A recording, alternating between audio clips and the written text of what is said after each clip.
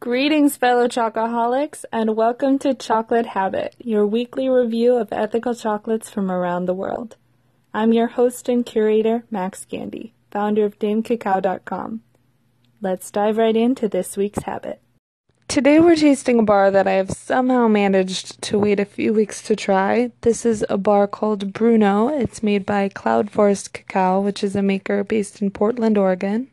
The owner and head chocolate maker at Cloud Forest is actually Ecuadorian, so they use exclusively Ecuadorian cacao. But this bar caught my eye at first because of the packaging, which is small and square and burnt orange, but also has a very thin stamp of sky blue wax in the middle and sort of butterfly packaging. So when you open it, it opens up slowly each side, pulling up the other side, which I couldn't exactly tell from the beginning, but it's absolutely gorgeous packaging. But then I read the front, which says Bruno, cacao butter and coffee. And I turned to the back, and the description of the bar is Bruno, a silky bar made by replacing cacao solids with coffee and conching it with cacao butter to create the illusion of dark chocolate. That sounds good, no?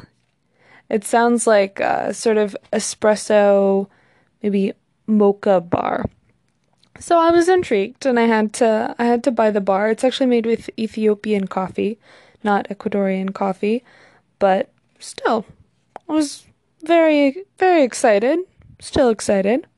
So, I bought 3 or 4 of them just in case I really liked it and couldn't find it again. I'm always intrigued by makers who use cacao in very inventive ways. This bar actually has the only ingredients as organic cacao butter, coffee, and organic cane sugar. So it's sort of like a white chocolate in that it's just cacao butter. There's no cocoa solids or anything.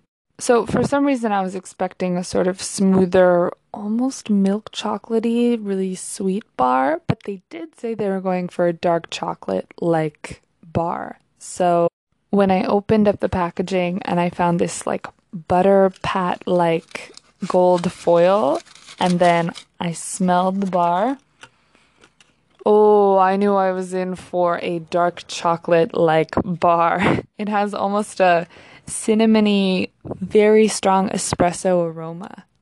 It's sweet, but like sugar in my coffee sweet, not my coffee is actually sugar with a hint of espresso.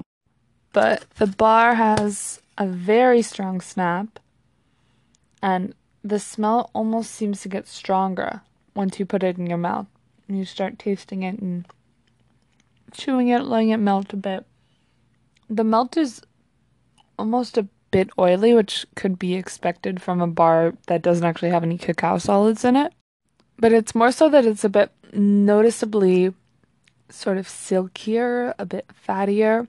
It's not necessarily unpleasant, but the flavors that it expresses are more coffee-like, as if I were eating a bar that had been infused with coffee. The cocoa butter had been infused with coffee, which in a way it has, but it's not pure coffee, and it's not pure dark roast coffee, but it's like a really strong dark mochaccino, like a vegan mocha made with maybe almond milk or soy milk, something that's not super creamy.